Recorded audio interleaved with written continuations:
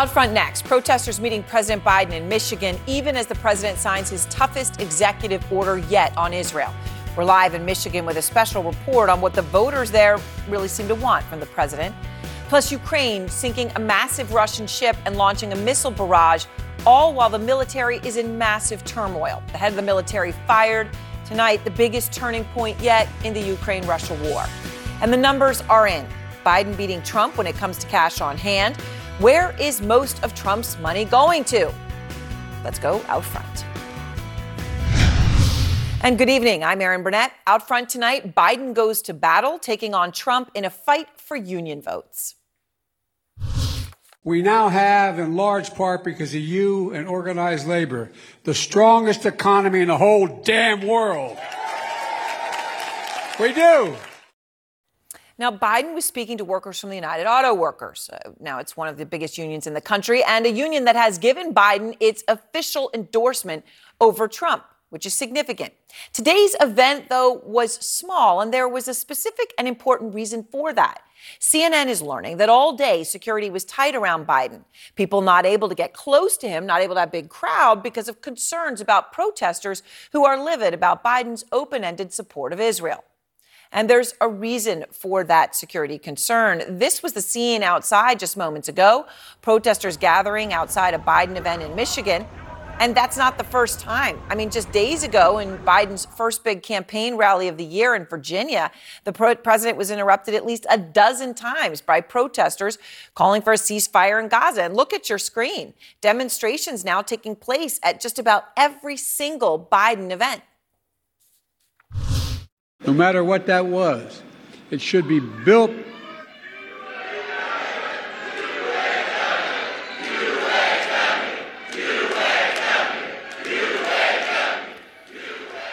Well, tonight, the president is in Michigan, home to the largest Arab American community in the United States. He's there to court union votes. But that community, the community of Arab Americans there, has turned on Biden in the polls. And Biden needs that voting bloc more than ever. I mean, Arab Americans turned out overwhelmingly for Biden in 2020. In Michigan alone, 146,000 Muslim Americans turned out to vote in 2020. And in counties, heavily Arab American counties, more than 2/3 of voters voted for Biden. Now, keep in mind, Biden's margin in victory overall in Michigan was 155,000 votes. So these votes matter big time.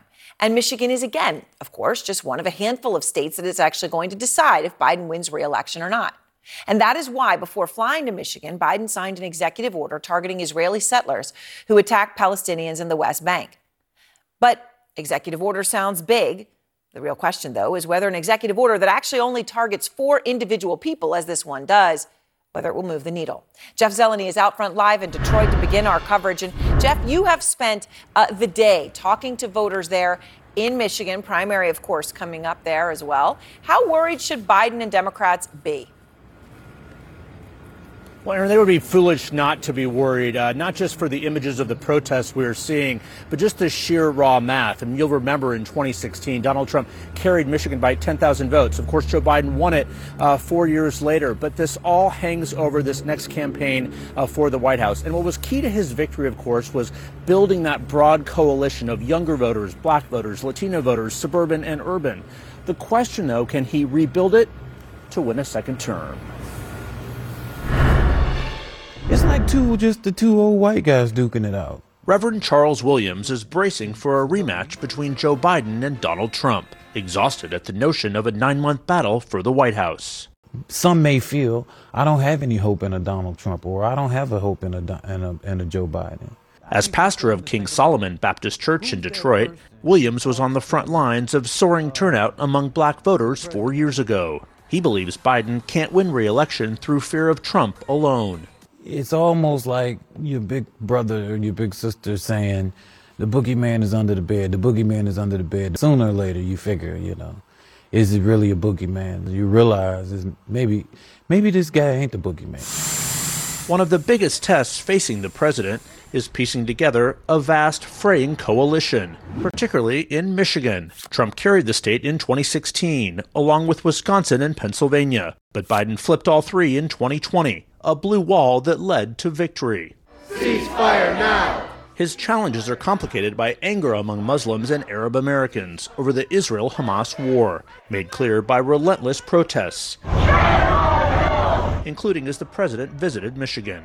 He's just not somebody that I can trust. Adam Abu Salah worked as a field organizer for the Biden campaign 4 years ago. He said he will not vote for the president again, seeing him as complicit in deaths of innocent Palestinians. By taking this stand, do you wonder if it will help elect Donald Trump? It probably will. We have seen 4 years of Trump, we have seen 4 years of Biden, and people don't really see a difference between their presidency. It was nearly 4 years ago when Biden pointedly presented himself as a bridge to the future. Look, I view myself as a bridge, not as anything else. There's an entire generation of leaders you saw stand behind me. They are the future of this country. They're the people who are going to... Those cheers rang out in the gymnasium of Detroit's Renaissance High, where these students are now following the presidential race. I don't feel like he represents the young voter demographic at all. It's the first time Imani Williams and her friends can vote. Dante Parker said a vote for Biden is hardly guaranteed. We've been stuck in this system for far too long. Maybe we need to venture outside of it to really make some progress now. The Biden campaign tells CNN it will draw sharp distinctions with Trump and earn the support of voters concerned about their rights, their pocketbooks, and our democracy. We are not happy with Biden, but we understand that the other option is not an option that's favorable to us. Norman Clement said voters are eager to hear what Biden would do in a second term, not simply what he's done or tried to do. Are you more worried about people voting for Trump or more worried about young voters and others not voting at all? I'm worried about the protest vote. My message to them is that we did that in 2016. We held our vote. Folks didn't come out. And that is one reason the president is still here in Detroit tonight, Aaron. He was scheduled to leave actually a couple hours ago, but he's meeting with more union workers, and you saw those protests there as well. There is no doubt that he has significant support here among organized labor, but the question is how broad is all of that? A first test will come in the Michigan primary, February 27th. Some voters are saying they plan to vote uncommitted. Of course, many Democrats here will support Joe Biden. All right. Thank you very much. And fascinating, he's staying an extra couple of hours already to meet with these small groups of union workers, obviously significant. Van Jones is out front now along with David Urban. Van, I want to start with something we just heard, though, in Jeff's reporting. Adam Abu Salah, a former field organizer for Biden, telling Jeff that he will not vote for Biden again, even knowing that it may help Trump. He says Biden is just not somebody I can trust. How big of a problem is this for Biden right now, Van? It's a big problem for him right now. There are 4 syllables that are aimed at him. Genocide Joe. That is becoming something that you're hearing from the younger people, from the younger voters, from the Arab American community. I think that he can turn it around. But you got to be honest. Right now, you got disappointment in the base with how he's handling the war in Gaza. Now, the reality is that Joe Biden has deep ties and long friendships in the Muslim community, Arab community. He can go back there, he can get back there, but he's got his work cut out for him right now. So, David, you know, this comes as Biden is staying an extra 2 hours, Jeff is now reporting, to meet with more union groups. He was scheduled to go back. He knows this matters, right? And certainly if you're having trouble in one area, you got to shore up another. And it appears he's got that message loud and clear. He got the UAW endorsement. But Trump is actually making a real play. And we see that, you know, with deteriorating union support for Democrats over time. But now Trump met with the Teamsters to try to get their endorsement. He thinks this is a real chance, David. The Teamsters VP at large, John Palmer, did not attend to it. He refused. Last night, he told me there's no chance Trump will get that endorsement. Here's why. He is not going to do anything for labor. He never has done anything for labor. And frankly, he's not a trustworthy individual. Well, we'll see what happens, right? He says there's no way that endorsement's going to happen. But, right. David, where are we with this? I mean, Trump has made this meeting with the Teamsters. It's 1.3 million strong union. Will he look bad if he does not get that endorsement? No, I think, Aaron, look, you saw the UAW president on, I think it was last week. I can't even, it's all a blur these days. But he admitted, the UAW president admitted, right, that the majority, overwhelming majority of his rank and file members will probably end up voting for Trump. And so the President Trump going to meet with the Teamsters leadership in Washington, showing respect, asking for their vote, I think is going to bear a lot of fruit. If he wasn't invited to go to the UAW, or he would have gone and asked for their vote. It's a rule of politics. You need to ask for people's vote to get it. And I think that showing up and putting in the work is going to bear a lot of fruit for him. Look, his rise amongst people of color, African Americans and Hispanics, it's because they are following white working class voters, what they did with Reagan and Trump in 2016. They're moving towards Trump because of his policies. They're not big fans of Democratic wokeness and the like. And so I think you're going to see that slide continue to the Republican Party as college-educated white folks kind of slide over to the Democratic Party. It's kind of through the looking glass here. Race plays such a role in all of this, and it plays a role all the way down as well, Van. The House Minority Leader Hakeem Jeffries today called for Republican Congressman Troy Nehls to apologize for comments he made, specifically comments about the Democratic Congressman Cori Bush. She admitted that the DOJ is investigating her for using campaign funds to pay her husband for security services. And then here's what was said. She doesn't even support the police. But the idea to pay her thug money to try to help protect her, this and that, for what? Maybe if she wouldn't be so loud all the time, maybe she wouldn't be getting threats. To pay her thug money, Van. Bush has called those comments racist tropes. Nehls says they aren't. There's no need to apologize. I should remind viewers, Nehls is the one who called me young lady when I was interviewing him during the speaker vote for Kevin McCarthy. But you did a good job that night. We were all together that night. Van, I remember. Pay her thug money. What's that? Well, I mean, Google how many times he's used the word thug to refer to a white man. Google the number of times he's used the word loud to refer to a white woman. I mean, Hakeem Jeffries is not somebody who routinely goes around and calls people out for stuff like this, but this is just way over the line. That is a slur that is almost always only used for black men and for black women. And it's ridiculous. And listen, when Hakeem Jeffries, who literally, he almost never does this, when he says, look, you are over the line, you're over the line. David? Yeah, Speaker Jeffries is an honorable guy. Aaron, as you pointed out, though, earlier, just a few seconds ago, Congressman Nehls is an equal opportunity offender, saying some really outrageous kind of things to you that night we were on the set. I thought was kind of over the line there. So I'm not quite certain it's his remarks were trying to be racist. I think he just maybe need to be more measured in his comments for everybody. All right. Thank you both very much. I appreciate it. And next, my exclusive interview with the former Israeli Prime Minister Naftali Bennett. Is there about to be a major ceasefire deal? Plus, Ukraine tonight in turmoil. We are learning that Zelensky has fired his top general, but there's no formal announcement or talk of any replacement. This could be the most significant moment of the war. We're live in Kyiv tonight. And also, Nikki Haley now seizing on Trump's cash crunch. Do you really think he's going to win against Joe Biden when he's spending all of that money on legal fees? He's not. This podcast is supported by Sleep Number.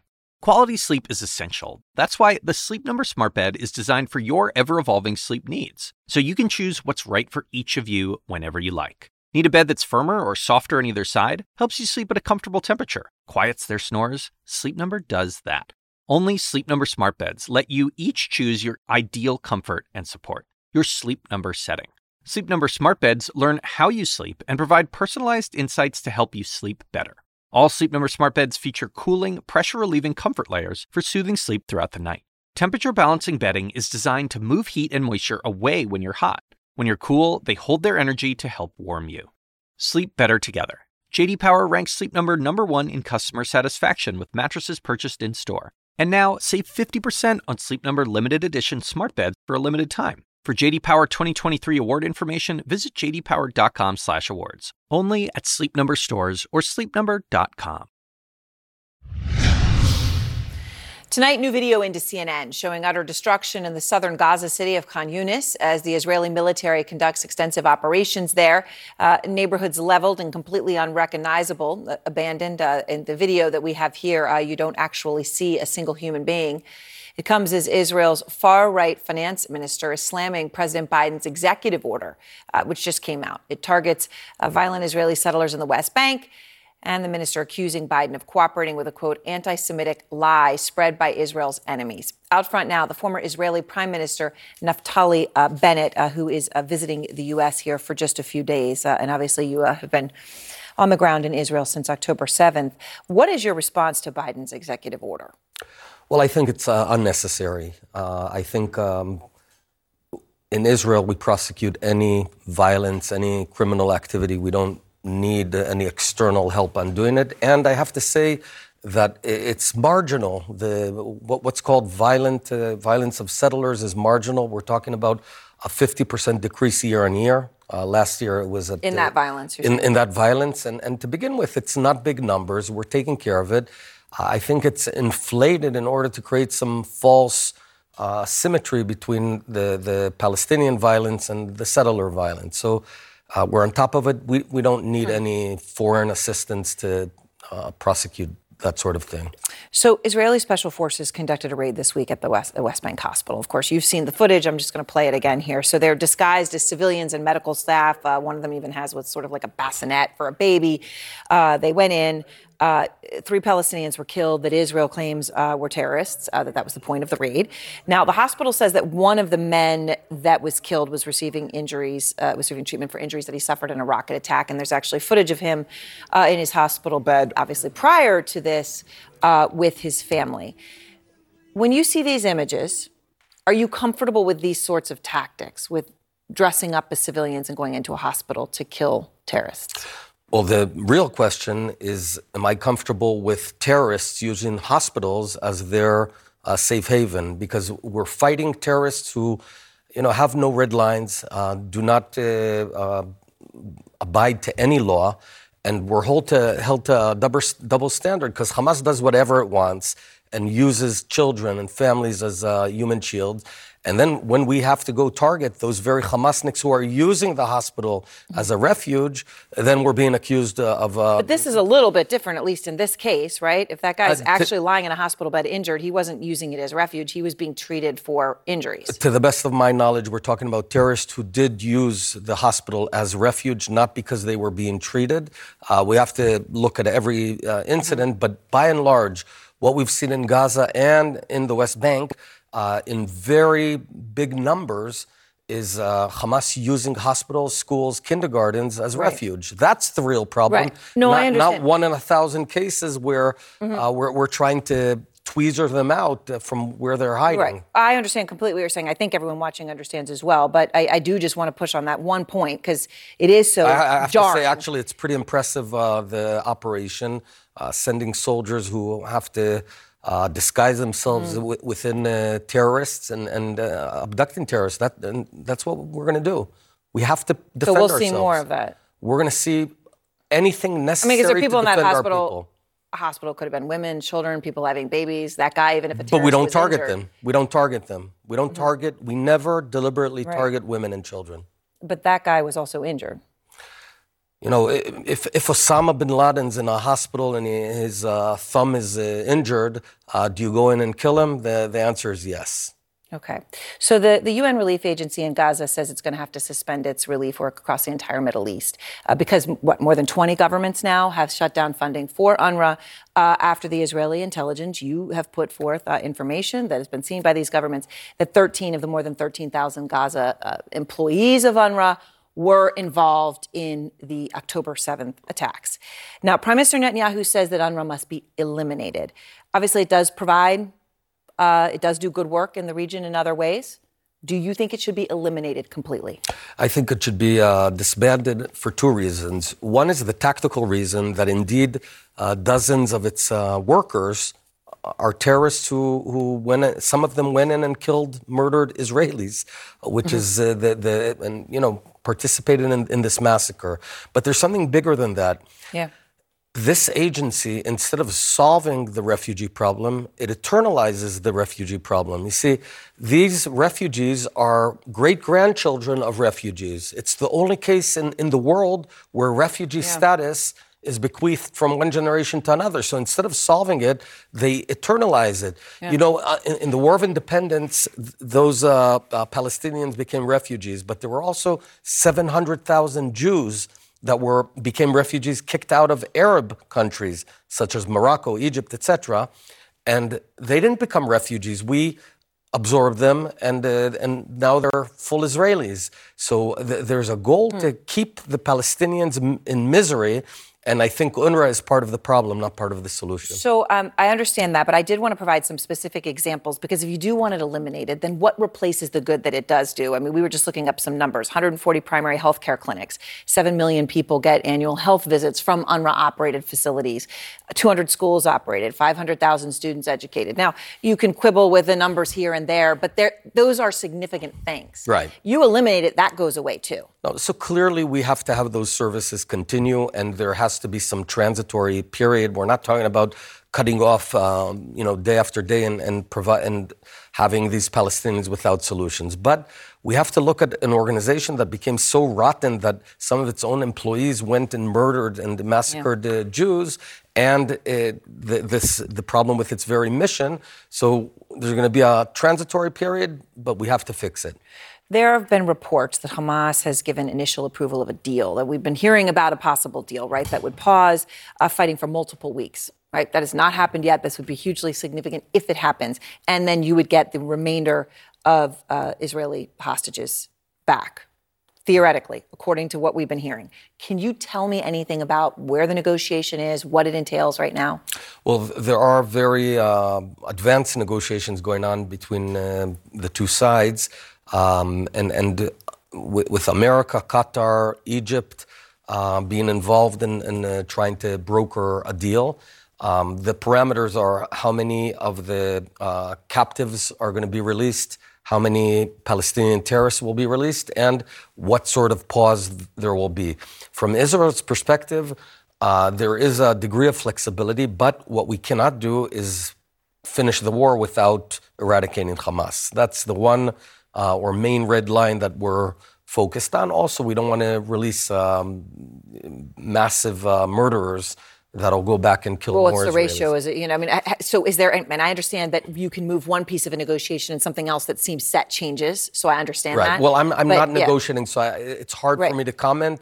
What I would say is, the Hamas abducted men, women, children, and some of them are still there, 140. We have to bring them home, but we also have to eradicate Hamas. Is there a possibility that all 140 would come home as part of a deal at this point, or does that seem out of reach? I don't know. Yeah. All right. Well, thank you so much. Appreciate your time, Prime Minister. Thank you. Thank you. All right, now Outfront next. Incredible video into Outfront. Ukraine claiming it has taken out a Russian warship. But behind the scenes of this massive attack in Crimea, the Ukrainian military is in turmoil. The top commander fired. What's going on? Plus, CNN learning that embattled Fulton County District Attorney Fani Willis is digging in, refusing to step aside. And tonight, sources are telling us why. Tonight, incredible new video of what Ukraine and Russia both say was a massive Ukrainian strike on Crimea. You're looking at attack drones, and they're racing towards a Russian ship that was in the sea off Crimea. The drones explode on impact. That's the massive fireball then that you see. Ukrainians say that ship was sunk. The massive show of force coming amid intense turmoil, though, behind the scenes in Ukraine. Turmoil that could change the course of the war and of history. There's been a week of cloak and dagger threats, backdoor negotiations. We understand that President Zelensky, after all this, has told the general leading the war for Ukraine that he's fired. Valery Zaluzhny, credited with saving Kyiv from Putin in those first days of the war. He is a beloved figure in Ukraine. So this move does not come lightly, and it could signal something very significant. And Zaluzhny is not just going quietly. We understand he would not resign. And now in a CNN op-ed, he is saying Ukraine doesn't have the manpower to defeat Russia. Fred Pleitgen begins our coverage out front tonight in Kyiv. And Fred, this is an incredible moment. You have been there in Kyiv as this, cloak and dagger, as I've been describing. But all this is going on. What more are you learning? Yeah, you're absolutely right. It is certainly a critical moment right now in Kyiv, and all this has been going on behind the scenes really since Monday. That's the first time that we heard that there was this disagreement between Valery Zaluzhny, the top general, and Volodymyr Zelensky, where there was a meeting apparently between these two men, where Zelensky told Zaluzhny that he was going to fire him. Now, apparently he offered him a different position, possibly an ambassadorship in some European country.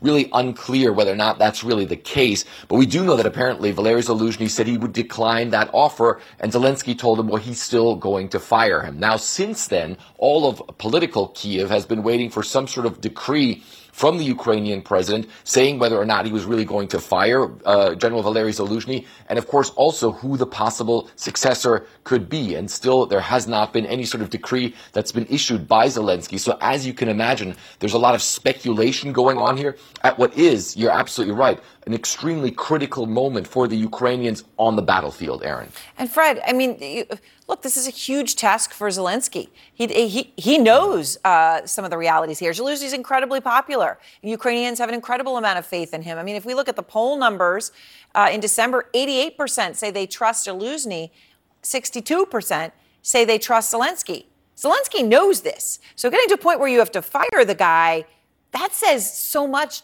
on its own. I mean, this is a huge gamble for Zelensky.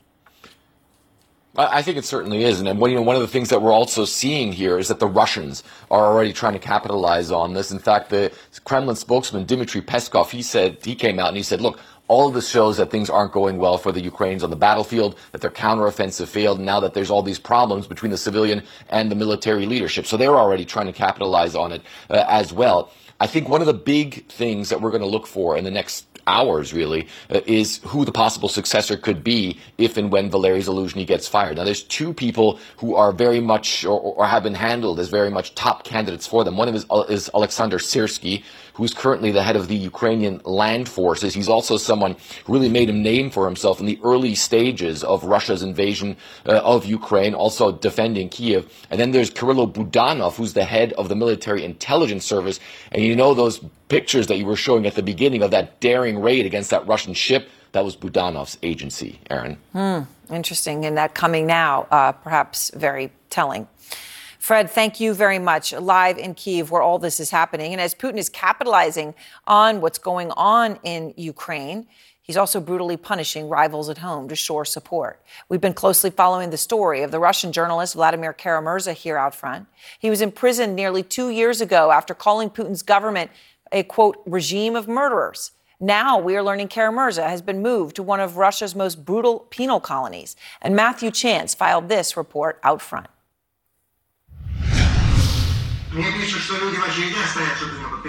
This is the last time Vladimir Kara-Murza appeared in public. His prison uniform flickering on a court TV screen in January as he praised Russians who, like him, oppose the war in Ukraine. He's already serving a 25-year sentence for criticizing the Kremlin. Now, the dissident's wife tells CNN her husband has been unexpectedly moved to one of Russia's toughest Siberian prison colonies. The reason for his transfer, apparently, was that he had been declared a consistent violator of the rules of serving his sentence. For example, a violation that his pillow was not put in the right way on the bed. Another violation that his button on his shirt was not buttoned all the way. So these are all really petty little, violations. Why do you think the authorities are using those kinds of tactics? What are they trying to do? I believe that everything is being done to isolate those political prisoners who refuse to be silent, even behind bars, and of course to intimidate others. For years, Vladimir Kara-Murza has been one of the Kremlin's fiercest and bravest critics. This was us in 2015. After he'd recovered from what he says was a deliberate poisoning. But his opposition to the Kremlin never faltered, especially after the invasion of Ukraine in 2022. This regime that is in power in our country today, it's not just corrupt, it's not just kleptocratic, it's not just authoritarian. It is a regime of murderers. And Kara-Murza is now one of several key Russian opposition figures, including the most well-known, Alexei Navalny, who've been locked up as President Vladimir Putin tightens his grip on power. Meanwhile, Yevgenia Kara-Murza tells me she's had just 7 short phone calls with her husband in the 2 years since his arrest. The last phone call came just before New Year, and it was a 15-minute call, the first one in over half a year. I had to take away the phone from one kid after 5 minutes and give it to his sibling, because I wanted to make sure that all three of them got to talk to their daddy. It is heartbreaking for his family. And for Russia, say critics, this growing Kremlin fear of any political challenge. Well, Erin, there's no reaction tonight from the Kremlin, which of course tries to distance itself from the imprisonment of critics like Vladimir Kara-Murza. But the truth is, as Russia prepares to stage presidential elections next month, elections meant to confirm Vladimir Putin for another 6 years, this crackdown on dissidents inside of Russia looks set to continue. Erin, back to you. All right, Matthew, thank you very much. And next, Trump's critics now pinning their hopes of getting Trump kicked off the ballot on the words of Justice Antonin Scalia. Antonin Scalia, what did he once say? Plus, Trump's legal problems are costing him so much money that he is now losing the race for campaign cash massively to Biden. The Assignment with me, Audie Cornish. So there have been arrests, suspensions, disciplinary hearings. They're shutting down graduation events. At this moment, the part of the protests that are admirable are young people calling attention to atrocities. Michael Roth is the president of Wesleyan University. I would like to make a space for them to do that, as long as that space doesn't prevent other people from pursuing their education. Listen to The Assignment with me, Audie Cornish, on your favorite podcast app. Tonight, not stepping down. We are learning exclusively that Fulton County District Attorney Fani Willis has no plans to recuse herself from the Georgia election case against Trump. This, of course, comes in the face of growing scrutiny against Willis over claims that she misused taxpayer funds while having an affair with the lead prosecutor she hired for the case, Nathan Wade. Nathan Wade, of course, received hundreds of thousands of dollars for his work on the case and has paid for trips to Miami and San Francisco with Willis, according to court records. Nick Valencia is out front. Fani Willis, defiant. Sources tell CNN the embattled Fulton County District Attorney has no plans of stepping aside or to recuse herself. Willis, an elected Democrat, indicted former President Donald Trump for his defiance following the 2020 election, now herself digging in and not backing down, something she has done through the nearly 3-year investigation into his efforts to overturn the 2020 election in Georgia, even when Trump attacked her personally. And in the wings, they've got a local racist Democrat district attorney in Atlanta. The comment does not concern me at all.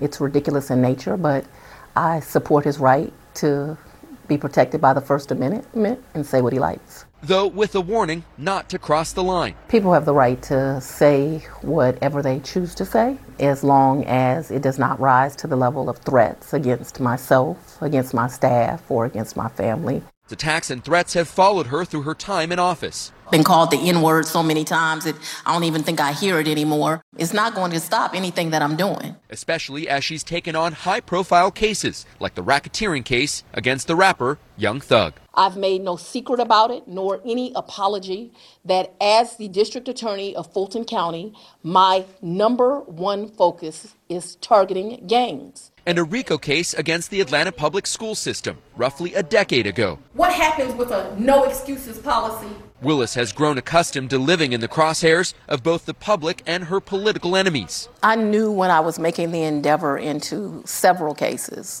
that those cases were against high-profile individuals, that I would be threatened. Did I know in a matter of a couple of months there'd be 100 and something threats? No. The most recent attacks against her coming after the explosive court filing accusing her of financially benefiting from an improper romantic relationship with her top deputy, Nathan Wade. And while she's defended Wade's professional credentials, she has not directly addressed the allegations. The DA has not been a good crisis communicator. She may be silent now, but she's talked openly in the past about her relationships. I do think that a relationship is important, and that love is important, and that you are better with a partner. I have always limited my dating pool to African American men, and I've done that very intentionally. Now she's preparing to defend herself. District Attorney. A judge has given Fani Willis a Friday deadline to respond to these claims in writing. Sources within the DA's office tell us that Willis is not expected to address the allegations directly, but instead is expected to argue that the defense attorneys who are trying to get this case dismissed over these claims are wrong on the law. Aaron? Nick, thank you very much. And a fascinating view on Fani Willis. Out front now, Ryan Goodman, Outfront legal expert. So it is interesting just to watch her over time, the cases she's dealt with, the situations she's dealt with, the pressure she's come under. It gives some context to this, that she's not going to step down. She's no plans to recuse herself over these allegations. She hired someone who was not competent because of an improper relationship and then used the money for lavish vacations. Those are the allegations. Do you think it's a mistake that she's not recusing in this case? It's a difficult decision for her because I think at some point she might need to decide she has to recuse in order to save the case. But she's currently deciding to stay on to save the case because if she were removed, then it might put the whole case into turmoil. Who knows what her replacement will decide to do, because there are a lot of decisions that go into it, and especially a replacement that comes in after this cloud has come over the case. That also might be a difficulty for that person to continue to pursue the case. So at this point, she's right. I do think on the law, it doesn't work to disqualify her, even if the allegations are true. But there's still this issue of ethical violations that are not about disqualifying her from the case, but whether or not she can hold on inside the office. Oh, and as you say, down the line, it could cause risk to the case. Yeah. I want to ask you also tonight about the Supreme Court getting ready to hear oral arguments in a case on whether Trump can be disqualified from being on the ballot, right? So you've got the Georgia case, you've got the Jack Smith case, we're also waiting on a decision there on immunity, and then you've got this case on whether Trump can be disqualified from the ballot because of the actions on January 6th. So what's fascinating is that the groups trying to get Trump removed are using the words of the late Justice Antonin Scalia. They're using his words, his arguments, conservative giant, to justify taking Trump off the ballot. Yeah. What's happening? So they have dug up essentially a case in which he didn't write the majority opinion, he wrote a dissenting opinion. It's 2014, and in the case he says something that's very favorable to their side, it seems. They need to argue that the president is an officer of the United States under the 14th Amendment and therefore can be disqualified from office from having engaged in an insurrection. That's the big legal debate. Well, Justice Scalia said, essentially, the words are, except where the Constitution or valid federal law provides otherwise, all officers of the United States must be appointed by the president. For them, that's a big deal because that means that there are other officers who are not appointed by the president. Who is that? The president. But the sentence goes on to say, by and with the advice and consent of the Senate. So grammatologists would have kind of a field day with this sentence because they could say, oh, all it really means is that there's some who are not appointed by the president with the advice of the Senate. But then Scalia actually writes a letter to a professor, asked him about the ambiguity, and he says, no, I mean the president is an officer of the United States. And because of that letter, it does seem to be that Scalia lines up in favor of disqualification. Wow, which is a very, very incredible. Well, many reasons you wish you weren't late just here, but wow, would we want to hear what he had to say? Yes. All right, thanks so much to Ryan. And next, a warning shot. The RNC reporting its lowest cash on hand in 10 years, in a decade. This comes just as we're learning just how much Trump's legal issues are costing him, majorly falling behind Biden in the race for campaign cash. Plus, a PhD student thought he was studying the, quote, a chicken from hell. But guess what he wound up discovering? We'll explain. Tonight, follow the money. The Republican National Committee reporting its lowest cash on hand figure in a decade.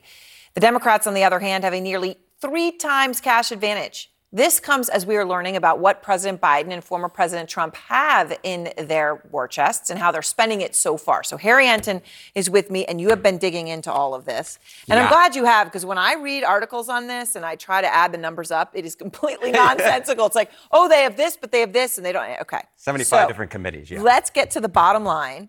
Biden has a lot more cash than Trump. Yeah. Okay, what does that say? Yeah, it says a number of things. You know, if you look at the cash on hand for the actual campaign committees, what you see is that Biden's campaign has about $13 million more cash on hand than Donald Trump's campaign does. That was what you would expect, because incumbents tend to raise more money than challengers. Granted, Trump is kind of a quasi-challenger or quasi-incumbent in this case.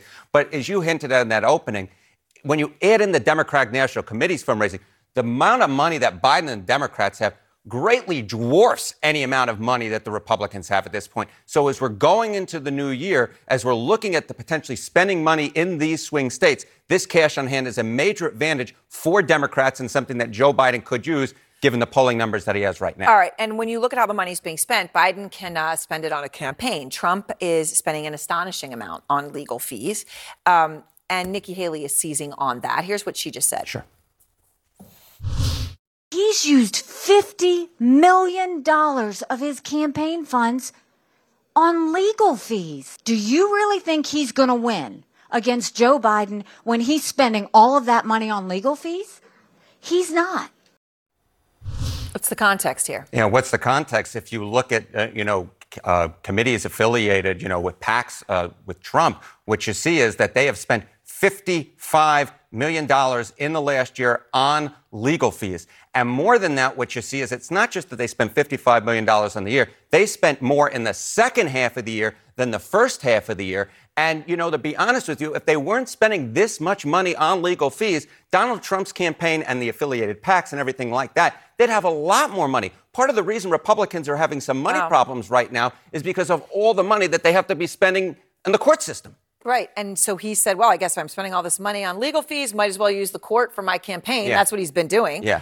But how important is the outcome of what happens in the court where he's spending all this money to voters? Yeah, it's exactly right. It's not just that he's spending a ton of money.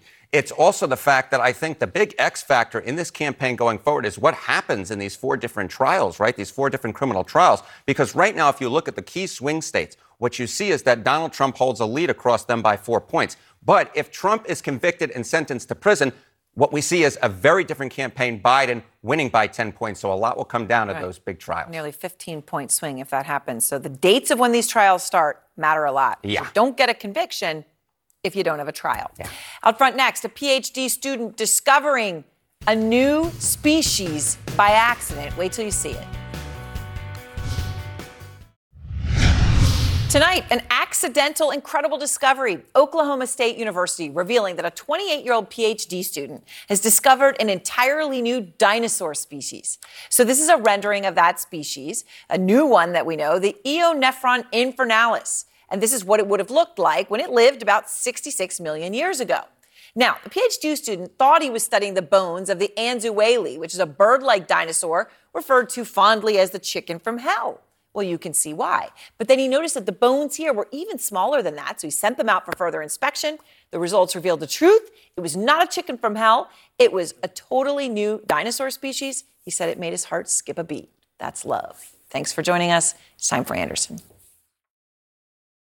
Now streaming exclusively on Max, a new CNN flash doc about the album that has Nashville talking, Call Me Country. Beyonce and Nashville's Renaissance. Watch it at max.com/callmecountry. Max subscription required.